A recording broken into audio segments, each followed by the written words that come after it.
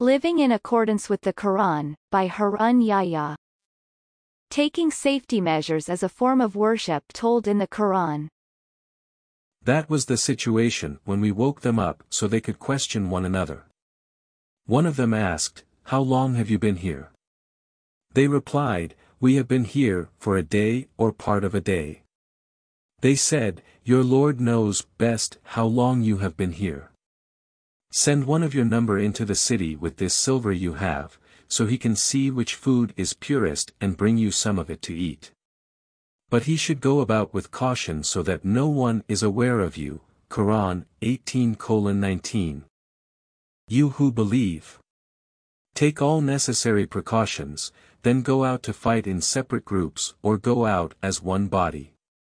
Quran 4:71. When you are with them and leading them in prayer, a group of them should stand with you, keeping hold of their weapons. When they prostrate, the others should guard your backs.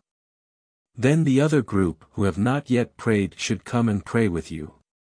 They too should be careful and keep hold of their weapons.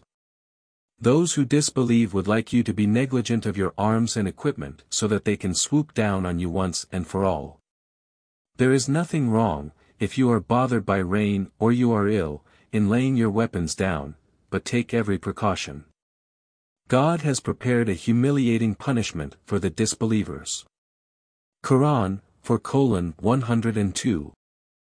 He, Yaqub, said, "My sons, you must not enter through a single gate. Go in through different gates. But I cannot save you from God at all, for judgment comes from no one but God.